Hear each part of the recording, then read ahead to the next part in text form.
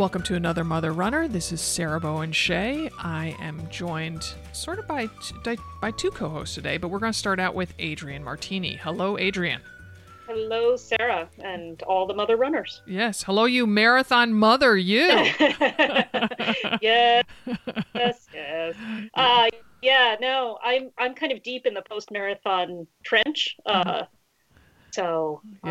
sticking to my easy knitting project because that's about all I have the brain for right now. So you mentioned it on our website in your final blog post. What is your easy knitting project? It is a 1x1 ribbed scarf, and you use two different colors of yarn and just alternate them back and forth. So it makes kind of a neat striping pattern. Oh. But I can do, so 1x1 means one knit, one purl, and you just do that the entire row. Oh, okay. And it's one of those things that I've just done a million times, and it's very comforting. So. Yeah. And who's it for, and what colors are they? I have no idea who it's for. Oh, okay. Usually I just knit things and they go on the shelf, and then eventually the recipient presents itself, or herself, himself. Okay. I knit to knit, not always with an end goal in mind. So. Okay. Yeah. That's right, because I have decided, my handicraft is needle pointing, and I feel I just have too many needlepoint pillows now in my home. Right. And I've done a brick, like a doorstop, and I've done pillows for my mom. And so now I'm doing one for my BFF who lives in Brooklyn, and I have put it aside for the summer, but I am actually flying to Connecticut tomorrow as I record this, and so I am planning to take it on the plane and resume after. I probably haven't done it since early June, maybe. Right. So I'm going to listen to the book. You'll love this, Adrienne. The book group my book group meets one time a year to pick the books for all the next year. So we pick a whole bunch of books. So I wasn't there. I sent a couple recommendations, but I also wasn't there to be like, hey guys, that's a really long book. It's a really long book. and the first book we're reading is the source material for Hamilton, that Ron Chernow book. Right. And that is more than 800 pages.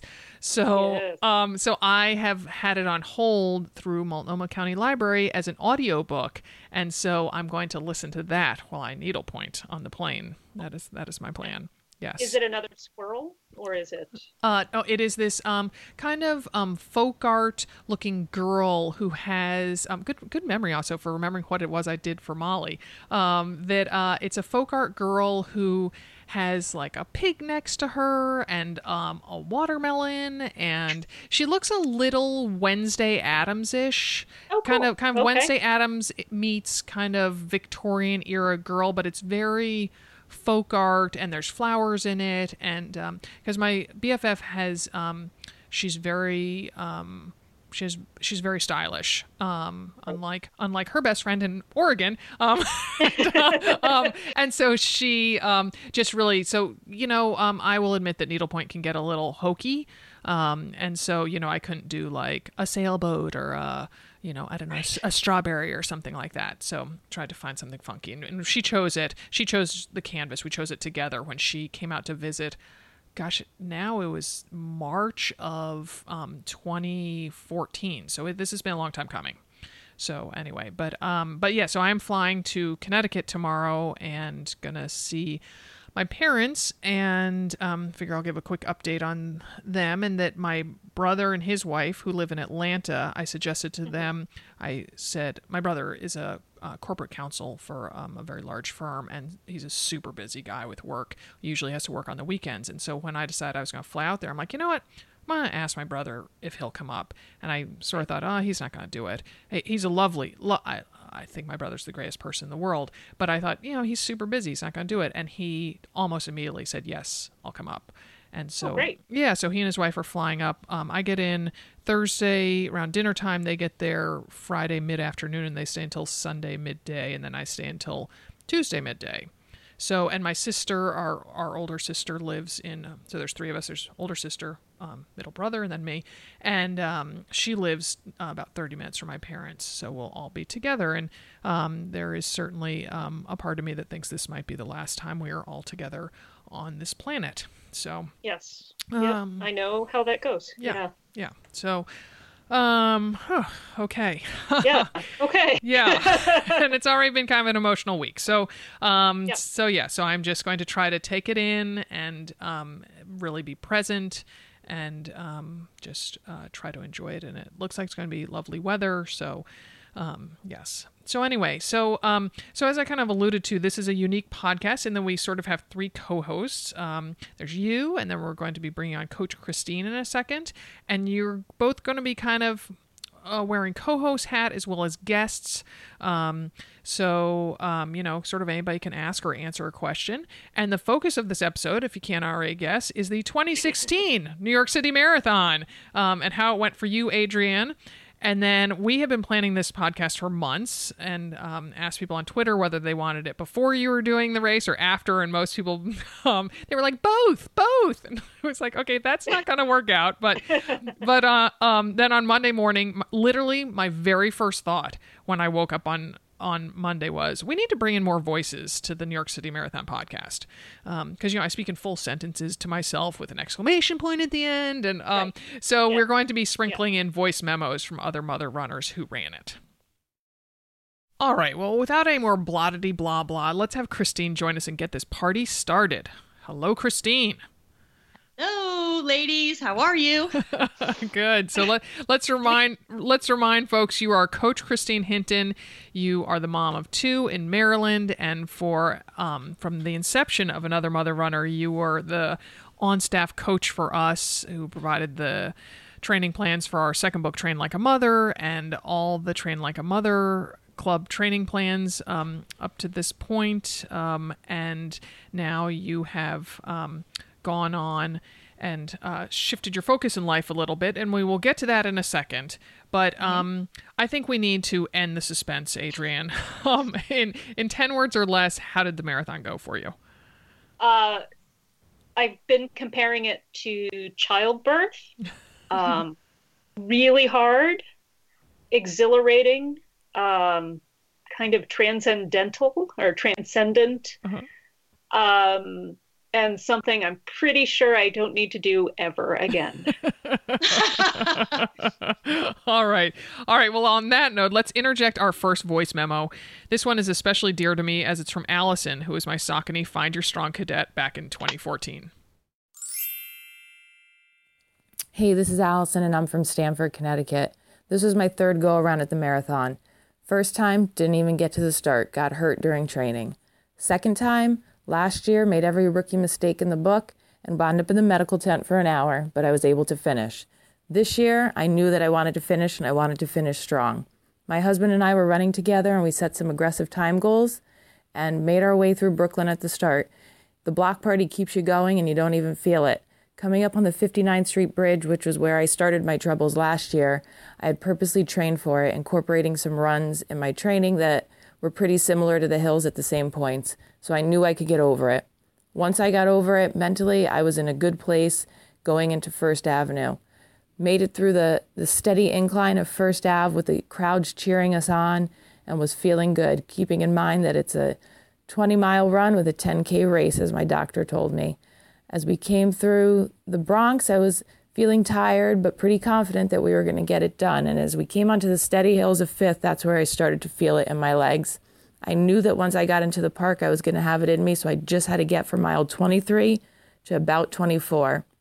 As we got into the park, I heard Sarah in my head saying, just empty the tank. And although that's not usually my strategy, I'm one to hold back, I went with it. Flew through the park, back out into the streets, came through Columbus Circle, back into the park with the finish line in my sights, knowing that my time goal was a little bit off, but I was going to be close. So I kept chugging, and when I saw the finish line up ahead, I knew that I had finally conquered it. Have to say that I was pretty proud of myself and ready to party yesterday, and I still feel like the party's going on. Okay, Christine, before we truly dive into Adrian and the NYC discussion, give us a life update. Teaching, cross-country coaching, your dating life. Sadly, there's not a whole lot of exciting going on there. But yeah, so teaching has been fantastic. Love the kids. Well, most of them, most of the time. But it's exhausting, but it's very rewarding. I'm enjoying it a lot. And the cross-country coaching has been my absolute favorite. Middle school cross country has been very, very, very rewarding. The team, who normally wasn't doing so great in the last few years, the boys, I had 25 boys on the team. And we ended up coming in second. Oh, that's awesome. Congratulations. Oh, good for you.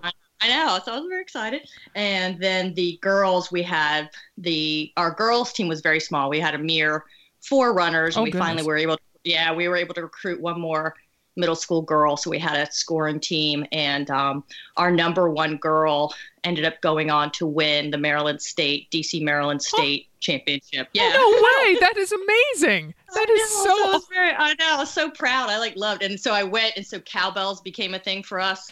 And I bought a bunch of cowbells and hand painted them all. Them all cowbells. And yeah, it's been fun. It's been a real treat. They've given me a lot. Yeah. Dating life, do you have any cricket sounds that you can play? Oh, is the man who went and watched your ultra, he's not in the picture anymore? No. Was it your feet after the ultra that? Yes, he took one look at my feet and said, "Sister, I'm out of here." No, no. I mean, we date. Why do we date? We date to find out who people are and how we gel, and after a few months, just wasn't right for me. So I don't know if it's not the right person or if I'm just not in the right place yet. But but do not fear. I am having fun. I am going out. Oh, good. Having lots of fun. I am enjoying that, but just nothing concrete with anybody yet. So okay. Yeah. So if anybody knows anybody single that's successful, cute, let me know. In the Maryland, D.C. area. Yeah. Right. In the Maryland, D.C. area, yes. Or somewhere exotic and, tropical that I could move to. Oh, my goodness. So, okay, Christine, for the purpose of this podcast, though, you're going to put back on your coaching hat.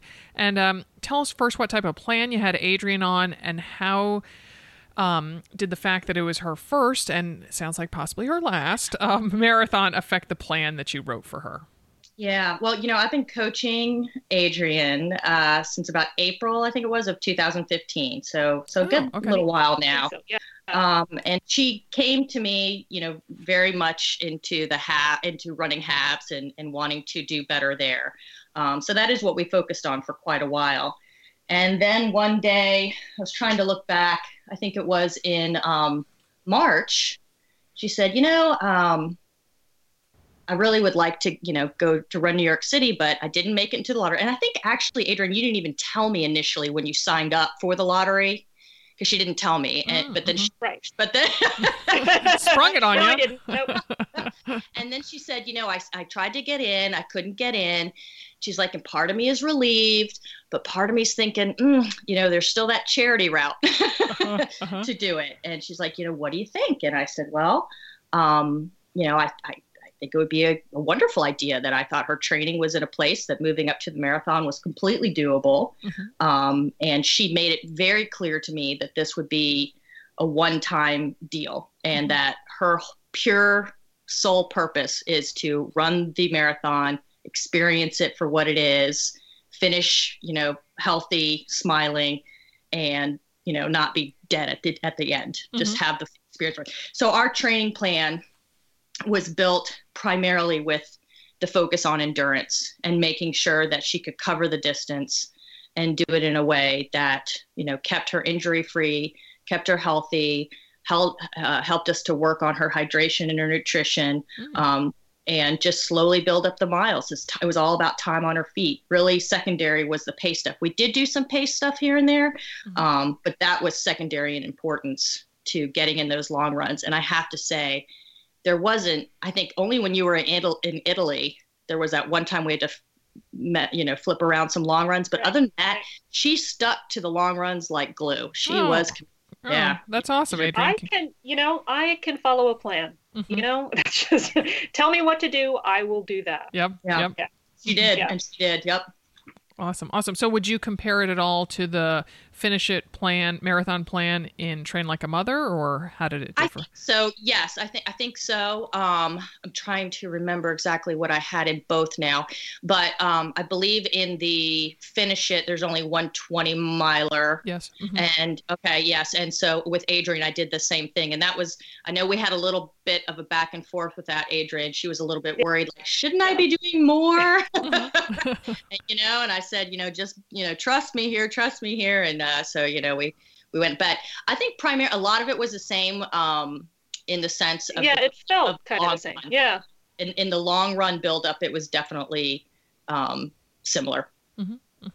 Okay. So Adrian, what do you know now about marathon training that you wish someone had taken you by the shoulders and given you a little shake and clued you into at the start of your training? I found the training actually really fulfilling. Oh yeah. Oh, I hear you on that one.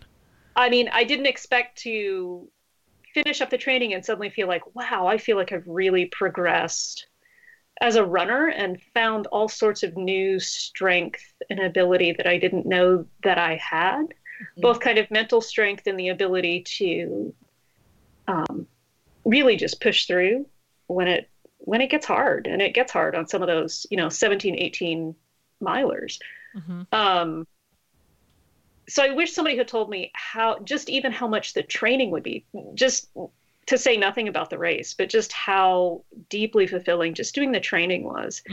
I wish somebody had clued me in on, I wasn't tired all of the time, but I discovered after the super long runs, if I didn't get a nap, my whole life was just misery. I mean, just misery. Just dragging myself all over the place. Grouching at everybody around me, or just dissolving into a puddle of tears after the fact. And I wish someone had told me how things that happen to you during a half marathon, or that you should expect things to happen after mile 15, 16, 17 that had never happened to you before. Yeah. All kinds of fun gastrointestinal stuff. Your inability. But you did have some long runs with some issues here and there. I did. I sure did. Yeah. And some of that was just a function of but it would start to hit me at mile 7. It's like my body knew this time we're going 15, 16 miles. So let's completely fall apart at mile 7, which had never really happened before. Yeah, it's always kind of crazy because it's like, well, body, how do you know that we're going that long? Exactly. How do you know it's not just 8? And why are you shutting down at 7? Yes. There's so much more we're gonna do. Right. And you've never done this to me at 7 miles. Right. Ever. Yeah. So, yeah. Uh-huh. Yeah. I wish somebody had kind of let me know how much my feet and not my ankles, but where your calf muscles kind of insert into your ankles. Sure. Your Achilles area. Yeah, that would hurt kind of all the time. It would come and go, but I would get out of bed during the last couple weeks of training and my feet would hit the floor and it was just kind of like, oh dear, I am stiff and I am sore.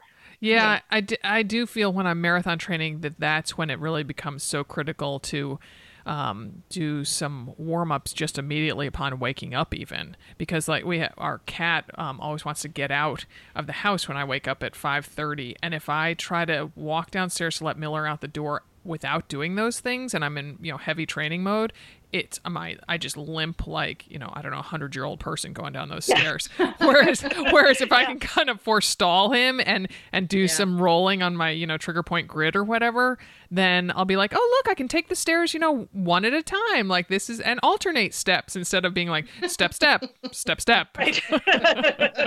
Right. Yeah. I'm just gonna sit here and scoot down on my butt. Right. That's what I'm gonna do. Yeah. That's good. That's a good visual. I like that. Yeah.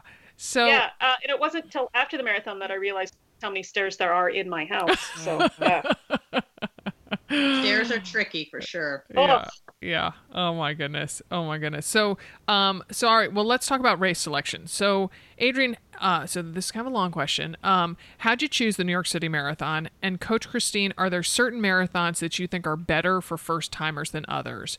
Because personally, I feel super intimidated by crowds and the logistics of New York City. The marathon. And so I ran it in 1999. It was as my second marathon, and way back then it wasn't nearly as massive as it is now. And it seems to have a lot of logistics, the taking the shuttle out there to it's crazy. Yeah. Yeah, and then waiting a long time, versus, something like the Victoria BC Marathon where you walk 50 yards from the hotel to the start, and there you are at the starting line. Okay, ready to go.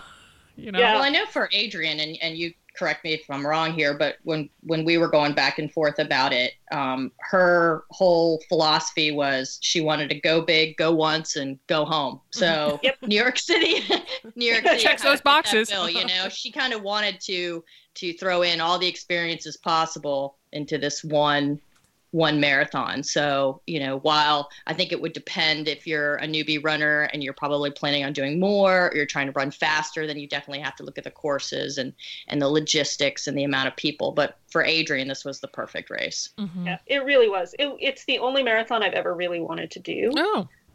It's the only one I've ever looked at and gone, yeah, I think I do want to do that. Why is that? I love New York City. Okay. Huh? Okay, you're going to New explain. York City. Okay. Oh, you do? Yeah. Okay. Oh, I love it. Okay. I know you and I disagree on this. I know you're a Boston fan. No. Oh, in terms of the marathon. Yeah. In terms of the cities, I'm neither one. Yeah, but go ahead. Oh, okay, great. I just thought I'd diss, about, 10 million people right there. Yep. There you go. No, I love New York City. And if my life were a different life, I would happily live in New York City. Sorry, Alicia Keys there. Okay, go ahead. And the idea of being able to run across like the Verrazano Narrows Bridge and the Queensboro Bridge and all of that, just really, I like a good bridge, I gotta say. It always feels like I'm getting away with something, when you're running across a bridge. True. It does seem very special that it's closed, for sure. Yeah, wow, I'm not a car and I'm on this. Mm-hmm. Did you feel the bridge like vibrating? Was that something that you feel? Okay. Oh, you didn't? I didn't, but partly because it was so freaking windy. Oh, it was? Oh, I didn't know that. Oh my gosh, it was crazy. Like the air temperature was, it was like 50, 55 degrees. Mm-hmm. But the entire course, I swear the entire course was a headwind, and that can't possibly be true. Right. It was brutal out there with the winds. It was pretty crazy. Oh, that's unfortunate because was it 2 years ago that they had such dreadful winds too? Yeah, and everybody was talking about that. And it's like, yeah, no, this compares. It was. Oh, wow. Oh, I didn't know that. Yeah. And I'm not small or light. And I had some moments where I was like, I'm going to be blown off this bridge. That's always scary because then you think like, well, what are the little people doing? Like, I know, right? Dealing with this. Well, it might thin out the crowd a little for you. It might. Yeah. Yeah. So that's how I chose New York City. I really just love New York City. Okay, and also tell the careful listeners, you said you didn't get in through the lottery, and then tell us a little bit about the charity that you went in on and how that worked. So what happened was I signed up for the lottery just on a total and complete whim. Mm-hmm. And I didn't say anything to Christine because I was like, yes. The odds of this actually happening are few. Mm-hmm. If I get in, then I'll deal with that when I get there. And then the more I thought about it, I was like, no, I really want to do this. And when I didn't get in through the lottery, I then started to kind of look and see, look into charities. And Every Mother Counts, which is a charity that benefits global maternal health, really seemed like such a good fit. And it's a cause that I really believe in. Mm-hmm. And I managed to raise, thanks to the help of a bunch of mother runners and friends and family, $3,600. Oh, that's great. For Every Mother Counts. Mm-hmm. And I figured too that running for a charity, especially something like Every Mother Counts, because in some places of the world, women in labor have to walk, 4 or 5 miles. Mm-hmm. And if they can do that in labor, I can certainly run 26. Yeah. And was there a limit did you a minimum on what you had to raise to get the bib There through?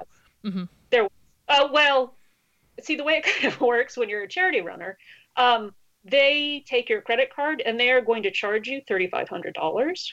Wow. Mm-hmm. So you have to, raise that money or pay whatever you don't raise. Gotcha. So you wouldn't, I mean, if you were exceedingly wealthy, you could just be like, that's fine. Oh, totally. Yeah. Mm-hmm. Mm-hmm. Yep. Yeah. Yes. I am not, however. So- And I like the idea of, making it a project as well, and a way to kind of bring other people in. Yeah. Yeah. So. Yeah. Very cool. All right. Well, speaking of enthusiasm for the New York City Marathon, here's an exuberant voice memo from Heather. Hi, this is Heather. I'm a mother runner in Fairfax, Virginia, outside of Washington, D.C. I'm the mom to 2 kids, ages 6 and 8, and on Sunday, I finished the New York City Marathon. New York was my 6th marathon, but it was the first time that I had done it, and it was amazing. It was big, it was crowded, the course was difficult, but the weather was gorgeous, the crowds were unbelievable, and I had an amazing time. It was the first race that I had done where I was actually more worried about the logistics of my family who had come with me to cheer me on than I was about actually running the race. I had my husband, and he was wrangling my 2 kids, and my parents, who were really up for anything but are in their 70s and move a little bit slower than they used to, and their goal was to see me 3 times along the course, at mile 7, at mile 17.5, and at mile 24. And the way that I was supposed to spot them was my husband had brought a giant Tom Brady head. He's 6'4", my husband, and was wearing a bright orange fleece. And so he was going to stand on the side of the road, and I was supposed to look for Tom Brady. So I got past mile 7, and I was scanning both sides of the course, so nervous. Was I going to be able to find Tom Brady? Let me tell you, I have never been so excited to see Tom Brady's face in my entire life as I was at mile 7. Then I got to kiss my kids and tell them how much I love them, and I set off for mile 17.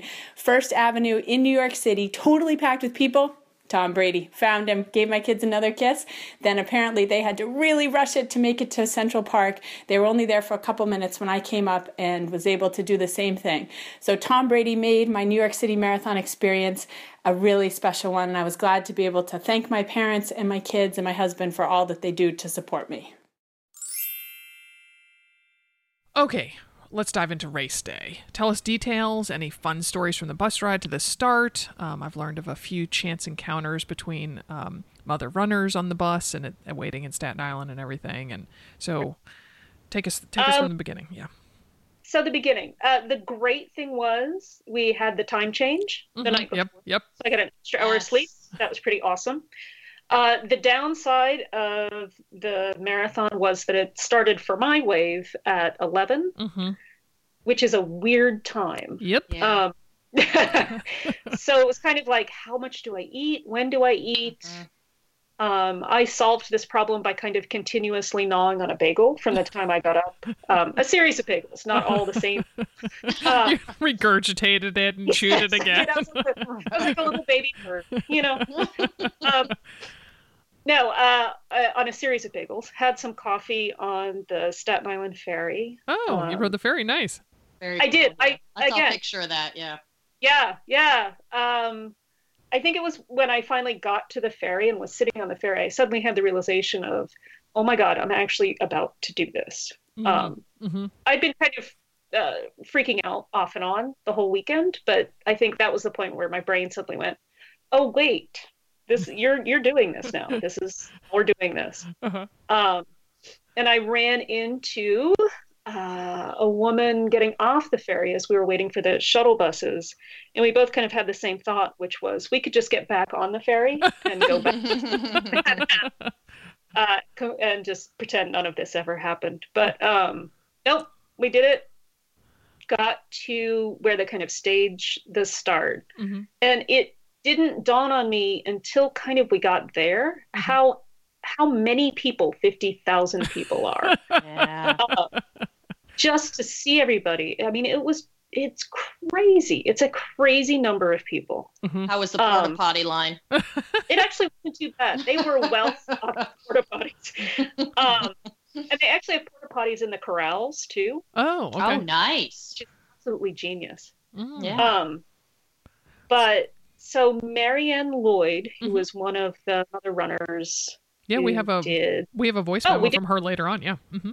Then I won't spoil it. But she had gotten there early because she forgot to set her clock back. Oh gosh. Oh no.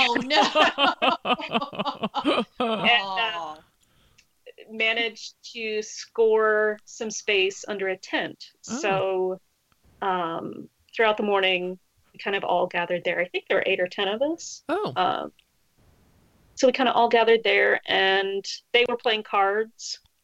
There was a vicious game of gin rummy going on when I got there. 7 card or 10 card, Jen? I have no idea. Game's just finishing up. I don't know. And we all sat there and kind of chit-chatted and talked about the race and shared a tube of Body Glide and got ourselves ready to go. Always a bonding moment. That's how I bonded with women at my first Boston. Yeah. Yep. Had somebody, I think Marianne did around my bra for me, which was really nice. In the very good. Back where you can't quite reach. Yep. All bonded very much. And then, started the race. And the start, it's just enormous. We were in the last wave, which was still easily 10,000, 15,000 people. So, even when it started, we still had another 10 or 15 minutes to kind of shuffle up. Sure. How many waves were there? There were 4. And were you on the bottom deck or the top? I was on the bottom deck, which actually turned out to be just fine because I think on the top deck, really just with the wind, that would have been horrifying. And the whole river of pee thing is not a thing. I was going to ask. And explain to people what it is we're talking about. So rumor has it that since you have to wait for a while, that gentlemen who are well equipped for this sort of thing will stop along the bridge on the top deck and relieve themselves of all their extra because it's a double decker bridge that is actually has as I recall, it's made out of metal, so it has some holes in it too, so they don't even need to pee off the edge. I always envisioned just being able to pee and it would go through the bridge because it's not a right? It's not a solid surface. It is though. I mean, it's asphalt. Oh, it is. Okay, all right. I always envisioned. Okay, all right. Okay, so they're going over the edge. Okay. Yeah, but that's not a thing. They'd have to be pretty powerful peers to really. They now have, and it's absolutely forbidden to do this, and they really have people out watching to make sure that nobody does that. Oh my gosh, can you imagine? That's your volunteer job. Oh yes, you're going to be looking for men who try to whip out their penis and start urinating during the start of the race. Pee patrol. Yeah, no, it's grounds for immediate disqualification, in fact. Wow, really? Look at you knowing these rules. Well, I mean, you read stuff. Urban legend. Yeah, no, they give you all of these little booklets, and they're like, if you're on the lower deck, don't worry about it. You're going to be just fine. So then the race started. So. Wow. All right, and did you have a time goal or like Dimity's favorite A, B, and C goals? Oh, I had A, B, and C goals, but really the main goal was finish upright under my own power with a smile on my face. That was really the plan. So I was hoping for under 6 hours. Didn't quite work out that way, but that was because my own bladder decided at mile 4 that a stop would need to be made. And the porta potty line imagine 13,000 people, and there were 4 porta potties right at mile 4. Oh boy. So there was a little bit of a line, so that held everything up. So peeing in your capris just didn't. Nope. I am not Sarah. Nope. Few people are. I just worry about chafing, to be quite brutally honest. Being that damp for that long, I can't do it. But even with the wind, it would have dried out pretty quickly. Yeah. Nope, my brain just will not allow that. I'm sorry. So then what was your finish time? It was 6:15. Oh, okay. And so you think you waited, how long do you estimate you waited in line? Probably a good 10 minutes. Oh my gosh. So to kind of, wait in line, take care of business, and then Yeah, shoot right. out again. Yeah. Right. Yeah. All right. What mile was that at? That was right. So on my Garmin data that I sent to Christine, and this really screwed me up, was when I was in the porta potty or waiting in line, I wasn't paying attention to my watch. Mm-hmm. So if you're not moving for a certain amount of time, it shuts itself off. Yeah. And it usually makes a series of beeps before it did that. And it probably did, and I just didn't hear it. So it shut itself off. And then with all of the runners kind of clustered there, it had a really hard time picking the signal up again. Yep. So there was like 0.3 of a mile in there where I was still running, but like holding my arm up to the sky, trying to get the signal back. Cursing to the satellite gods. Yeah. Yes. And then it threw me off because you start to get pretty bad at math as you go. So I was having to try and figure out what mile I was really on, so that I could figure out when to eat and when to, So so that happened early, right? Was that around mile 6? Yep. Okay. Because I know in the official results, that's where, you were there for a while. Yeah. Okay. Yep. That 32-minute mile. Yes, exactly. Well, because I was watching her because they had the live results, and I was watching her run, and I'm like, why is this mile taking so long? And I was getting worried. I'm like, oh my gosh, she fell, or something happened, and then she got moving again. So. Yep, I was waiting in line. Yep. Right. Yeah.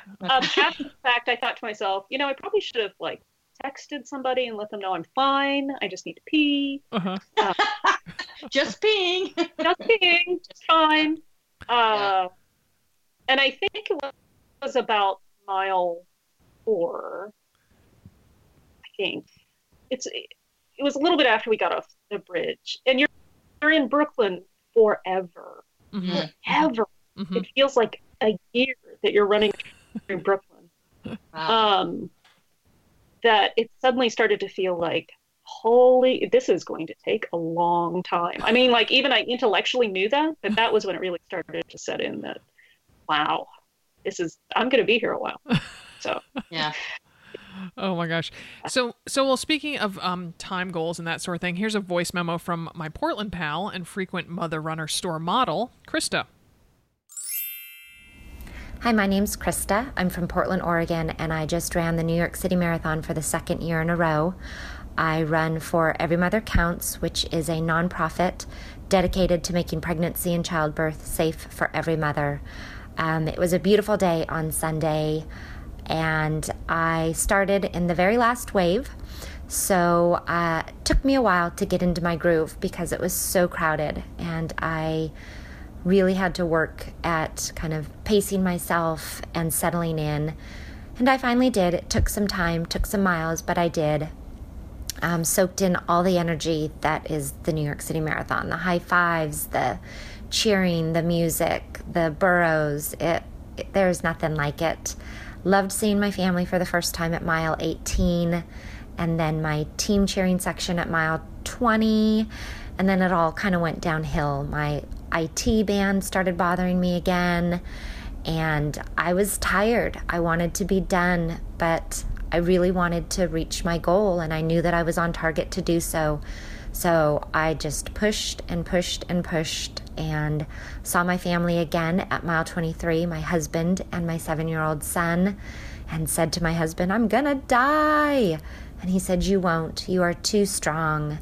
And hugged my son, kissed his head, smelled his head, and it was the push that I needed. And it meant so much to me to have them there, and I went for it. And mile 23 was one of my fastest miles, and I crossed the finish line in a time of 4:32, which was 30 minutes less than last year's time. And when I realized that, I just started bawling because I had nothing left. I left it all on the course. As SBS likes to say, I truly emptied my tank, and it felt so good. I worked for it, and I did it. And I don't know, there is nothing like the New York City Marathon. All right, Coach. What race plan did you lay out for Adrian? And Adrian, then tell us if you followed it. Well, I mean, I kind of feel like what Adrian's goal was, like she said, was to finish smiling, upright, and, on her own accord. So we did have some loose paces and some loose marathon race pace mile averages that we thought might be in the realm of possibility, assuming everything went great. So like her, I was thinking probably a sub-6 would have been kind of our A goal. And yeah, I mean, I told her, to start conservatively and, break it up into chunks. And honestly, this is the first we waited. So I saw all of her, I've seen all the data, but I haven't had the narrative yet. So I'm hearing it for the first time. I'm hearing it. We thought it would be more fun if I heard the narrative the first time. Save it for the podcast. Save it for the podcast. Yep. You know how to do this. Yes. Yeah. So, so the whole breaking it up into chunks and focusing on each piece individually and, keeping the effort. The effort was more, emphasize than actual pace because again it wasn't so much about finishing in a certain time as much as it was about finishing it, enjoying the experience and kind of getting the whole vibe and feel and feeling good at the end. Right. Yeah. Hey Adrian, 1 second that before I forget, what's your half marathon PR? 2:31. Okay, I was just trying to give kind of a sense to people who are listening that. Oh, where they come in on a half, what maybe could they expect for a marathon, that type of thing. So, yeah. Right. Okay. Yeah. And it's not just double what you think your half marathon should be. No, it's not. I mean, oftentimes it's double and then plus 10 minutes. Do you agree with that, Coach Christine? Yeah, I mean, and again, it depends on the course. It depends on a lot of things. Usually certain courses, if you do enough digging, will give you some sort of formula of how to adjust. Yeah, if you Google things, they do that in the ultra world too. Like this 50 miler, if you double your marathon and add an hour or whatever. Oh wow, but, that's interesting. But yeah, but I don't know the specifics of New York, but I would imagine it might be more than 10 minutes, just because. Well, the crowds. Yeah. I mean, because Adrian, I want you to tell us whether you kind of stuck to the rationale of the way to run the race, but also, did the crowds affect you? The crowds really didn't. They only affected me at the start, for the first maybe mile. But everybody spread out pretty quickly. Oh, really? And yeah, and they kind of have 3 different routes for the first 3 or 4 miles. So everybody, the big group of the wave is then divided into 3 smaller groups. And they're literally different routes. Wow. That's okay. So that's new that's since interesting. That's new since 99 because it was a cluster. Yes. When I ran 99 for miles and miles and miles and miles. Yeah. Okay. No, it really wasn't. The crowds really. It was nice actually to have. It was a nice level of people. And my big thing for the first half was to not start too fast. That was my something that I really made a point, because I really didn't want the last half to be just a miserable experience. So I had to really make a conscious effort to slow down and remember you can't bank time. You can't. So, slow down. Yeah. And I followed that plan pretty much. I got a little messed up when it came to eating though. Mostly because I couldn't remember what mile I was on. Don't they have mile markers? I remember big old mile markers on the course itself. Oh yeah. They do. And those didn't clue you in there, Adrian? No. The big sign that said mile 6, that didn't numbers you ran past, that would be mile. Yeah, like I said, you start to get a little stupid. Yeah, no, I was trying to do the math off my watch, and it never really dawned on me till later that I was like, oh, I could have just looked at the mile marker, and then maybe I would have known what mile it was. Oh my gosh. Oh my gosh. I know. I'm not going to let you forget that one there, Adrian. Yeah, so eventually I just kind of ate when I was really starving. I did discover the magic of peanut butter pretzels. Big fan. Yeah. And I carried my own water with me. Mm-hmm. And then at water stops would stop when it was empty, and just the volunteers were amazing. Wait, I you have just to throw in here that Adrian's nutrition and hydration has been a recent revelation, Yes. positive revelation, because I guess almost a year ago now at the Austin half, I ran with her. A few of us ran together, and she had like no water. And it was hot, and she was all red and sweating. And all of a sudden, I realized that she didn't drink. She didn't take water with her. At all? I would take it like water Ever. stops. No, at water stops, but I just didn't take it. But not, but on long runs and things, like you weren't like a regular carrier of hydration. And she, and she was always complaining about how hot it was and how hard it was. And then all of a sudden I noticed the big change, Adrian, when you finally started. Oh my, when you were training over the summer and decided to start carrying fluids with you. Like, it's amazing how much better I feel. Yeah, so I was now beginning to learn I'm from glad me. Yes. Yeah, I'm glad we figured that out before the marathon. So. Oh yeah, no, I don't think I would have even had I not started feeling better on longer training runs for a half marathon. The whole marathon thing wouldn't have right. crossed my mind. And I have to say, like, the 2 injuries I came back with, and they weren't really injuries. Mm-hmm. I had a giant bruise on my middle finger on the hand that I was carrying my water bottle in. Oh my gosh. So I must have been like clutching it in some way. But yeah, no, my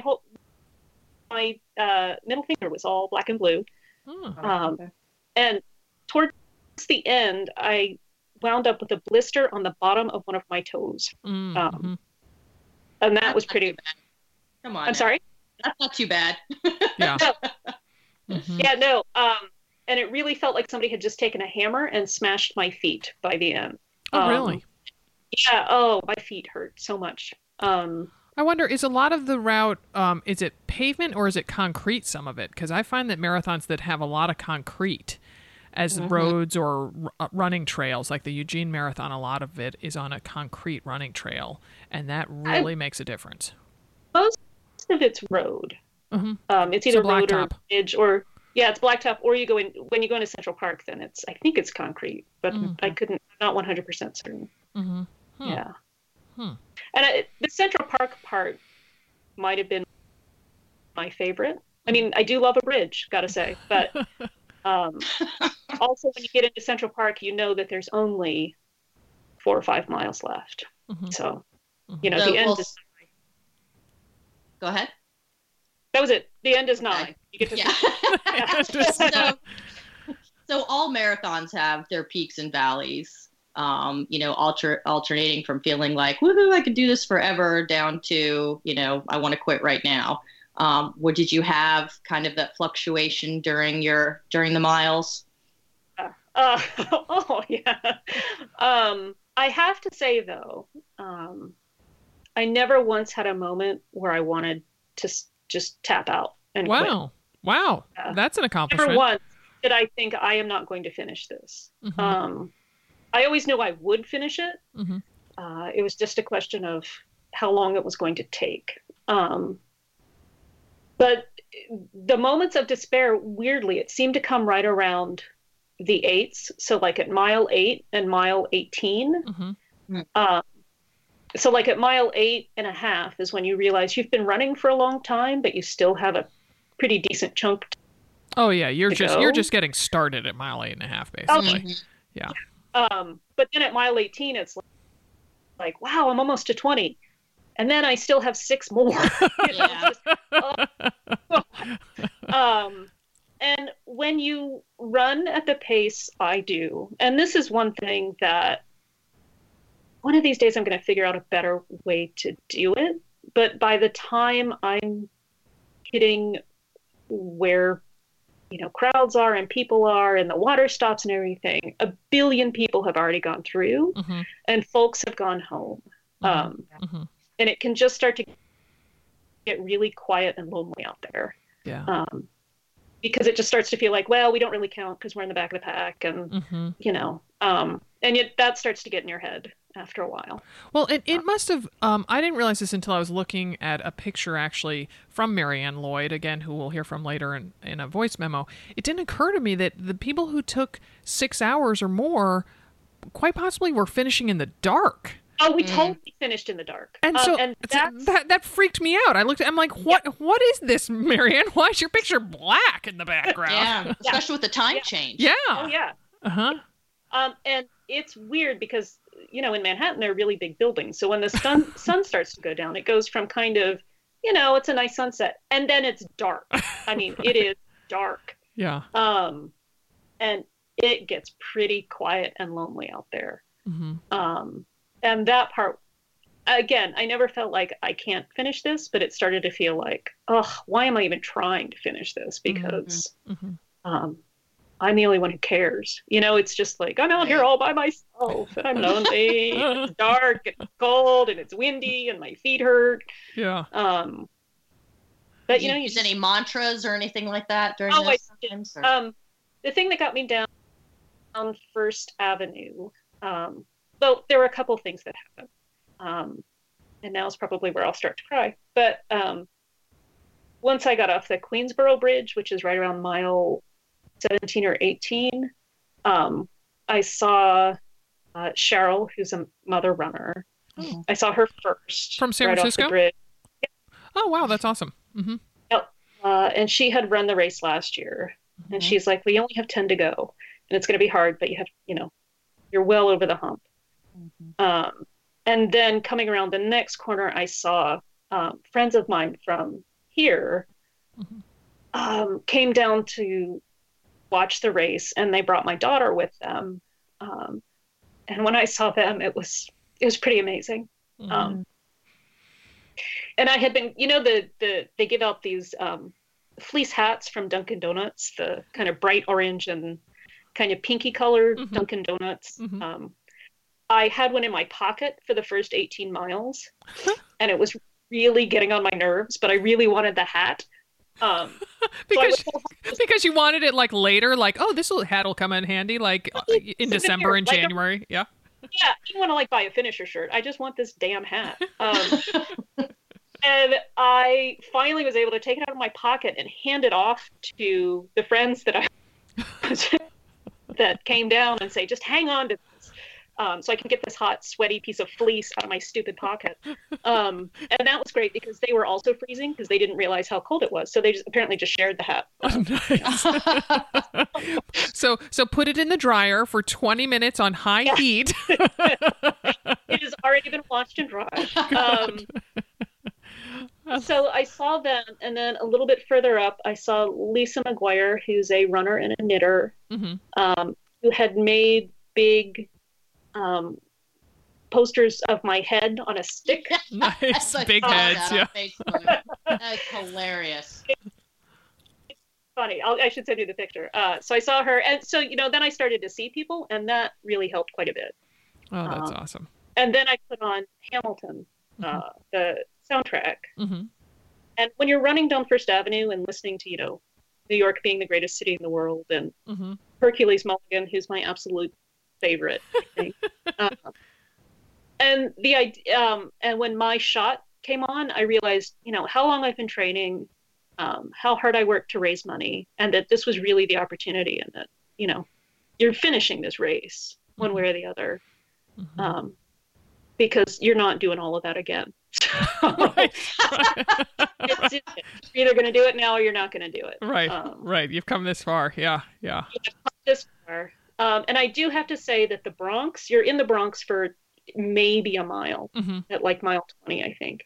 The Bronx really brought it in terms of the party. Like they were still there and they were still going and they were going to keep going. But we were there not, you know.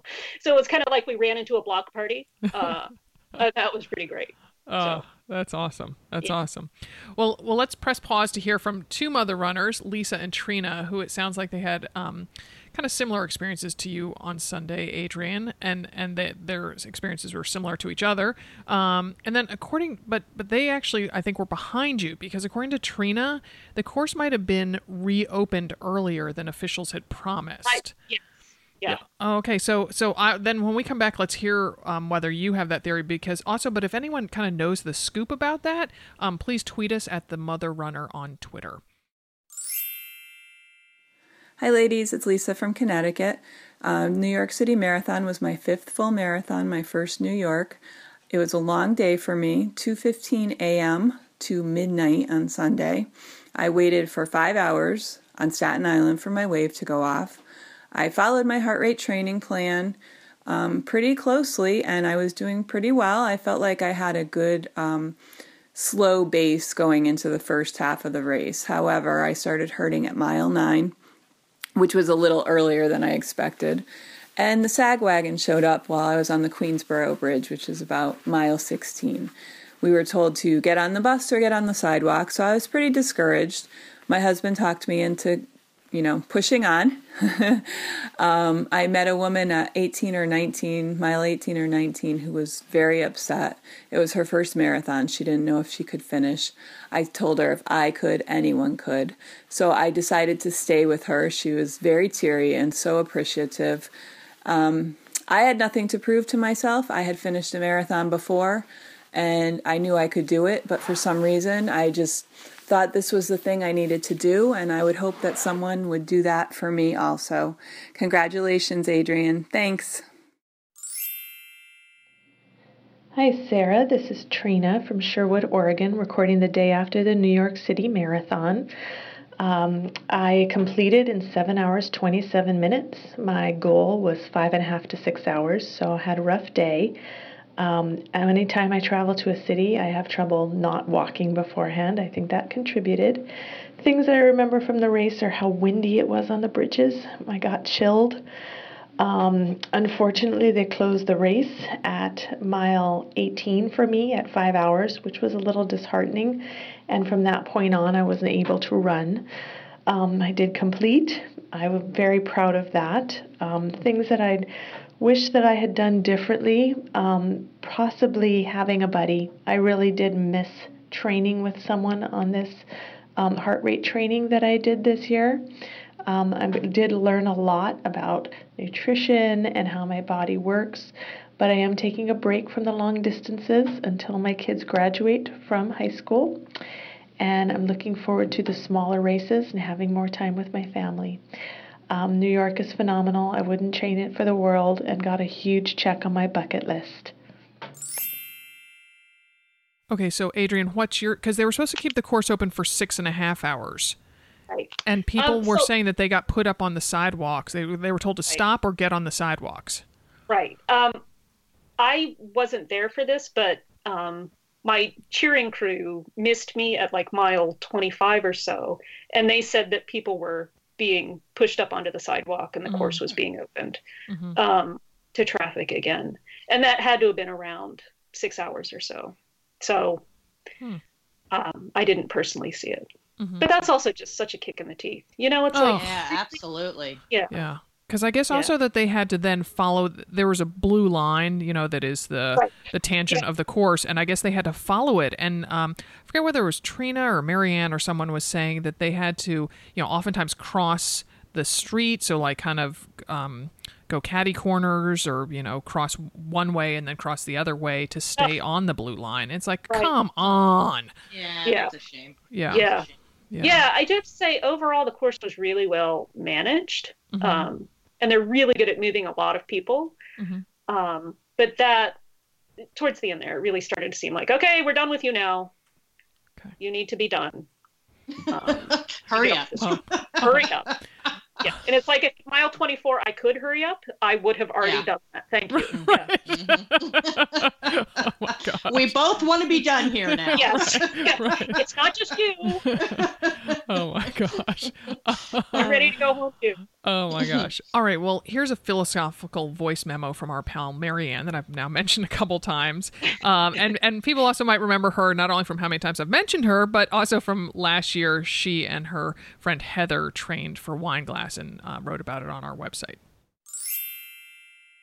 This is Marianne from New Jersey reporting on how the New York City Marathon went. This was my second marathon. I ran my first with Wineglass and wrote about it with Heather on the Another Mother Runner blog last year. I had gone into the race hoping to beat last year's time of 5 hours and 14 minutes. My training had gone well, the weather was perfect, I knew the crowds would help. That's not what happened though. It took me 6 hours and 18 minutes, because even when the outside factors are all fine, if your body's not having a great day, there's just not a whole lot you can do about it. I'm not upset about this though. I realized that I had a whole different set of lessons that I needed to learn. One of them was asking for help. I stopped at the medic tent at mile 18 because my stomach wasn't great and my feet were really aching and I just felt off. I asked them where the nearest subway was and really thought hard about leaving the course. I knew I'd done a marathon. What did I have to prove? Instead, I decided what I really wanted more than that was to get to see my husband and my daughter, and knew they were waiting at 22. Once I'd gotten that far, it seemed silly not to finish. At mile 24 and a half, I dug really deep and picked up the speed and was able to find some strength for that last push. That's a great lesson to learn too, that even if you've been struggling for a while, there can still be more to give. I told my students that mile 17 part, when I started to break down a bit, feels a little like week 11 of the semester. We're all tired. We've been out here a long time, but it seems like there's so much more to go on. Just as I'm so glad that I pushed it out and finished a marathon, the New York Marathon, I knew that they would be glad if they kept pushing through the semester to get the grades that they said they wanted at the beginning. I hope all of you have had a satisfying fall, whether it meant a PR or a longer distance than you've ever seen, or like me, when things didn't go as planned, you still found the good inside. All right, Adrienne, last question. Are you truly one and done? Oh, definitely. Yeah. There's no doubt in my mind. Everybody is saying, oh no, you looked really good at the end, and looks like, you could probably do this again. And I was like, nope, I am one and done. And I looked good at the end because I knew not doing this again. Nice. I love that. I love that. Oh my. I am amazed and thrilled that I have done it, but I need not ever do it again. Okay. All right. Okay. We'll ask you that question about another year or two. I was going to say, it's like you started the whole podcast with the analogy of childbirth. Mm-hmm. When you have a baby, and they say, do you want another one? You're like, no way, never again. But then a little while later. Mm-hmm. Yep. Oh my goodness. All right. Well, I wish we could keep talking about this forever, but actually our producer has to get to a flight to Chicago, so we are going to wrap this thing up.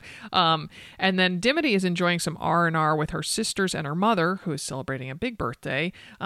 So I'm going to handle the Train Like a Mother Club update this week, and I want Christine, I want you to chime in. So this one comes from Amanda Oster, who is in one of our half marathon programs. She says, "Ladies, my half is on Sunday. I've been bitching and moaning and freaking out since July, and it's finally here. I'm not sure that if I'm excited or just want to puke." She says, "I went out last night planning to do 2 to 3 miles and totally bailed at 2. It was a slog. The shittiest run I can remember having in a long time. That means I got my shitty run out of the way so I can have a great half, right?" Should I have said that this is lots of shit in that one? Exactly. Yeah. So I mean, I've definitely heard that, and I had a coach that I remember when I trained for what ended up being my PR marathon, my final run, which I think final long run, I think was 17 or 18. It was terrible, and my coach said, "Well, that's great because you got it out of the way." So right, that's right. Yeah, and I agree. Shitty run is now out of the way. You've got it done. It's over. That's fine. But there's usually, these things usually happen for a reason. And that week before the race, you're not in your usual routine. You're tapering. You might be feeling out of sorts. You've decreased your volume, your intensity. You might be adding, more water, changing your food a little bit. Then you've got all those nerves starting to pile up, and you're preparing for the race. So you've got all kinds of things that are different. And anytime anything's different, it can kind of mess up your runs. So it very well could be that a combination of those things just kind of gave her a shitty run. But my experience has been that most people that do have kind of a rough week or two before runs, before the race, actually end up having a great race. And it doesn't because you have a bad run in the days or weeks leading up does not mean that your race is going to be bad. And in fact, I find that the opposite usually is what happens, is people are pleasantly surprised that they end up having a good race day. Oh, we like that. We like that. Yeah. Yes. And I'm not shoveling the shit. I'm giving it to you straight. Oh, that's awesome. But it's true. I mean, it really is true. That's been my experience. I don't have any scientific data, but that's been my experience. Is people, like you said, kind of just get it out of the way, and then race day, you're good to go. Awesome. Well, that's a very encouraging note. So, all right. Well, here's the final summation. Need a kick in the pants to stay motivated to exercise and make time for yourself this holiday season? There is still time to jump into the Stride into the Holidays program in our Train Like a Mother Club. It's a 5-week plan that'll keep you moving with a spirited community of like-minded women and smart, doable workouts in the small pockets of time you have during this holiday season. The Stride into the Holidays program kicks off on Monday, November 14th, which, if you're listening to this right as the podcast came out, that means next Monday. So sign up this weekend or right now. The best way to find it is to go to trainlikeamother.club. It's at the bottom of the drop-down menu under Traditional Challenges. We'll also have a link to it in the description of this podcast on our website. Sign up by Sunday night. It's just $25, and 100% of the registration fee goes to our charity partner, Heartstrides. So you can stay on track with your fitness and help a great cause. Many happy miles to you.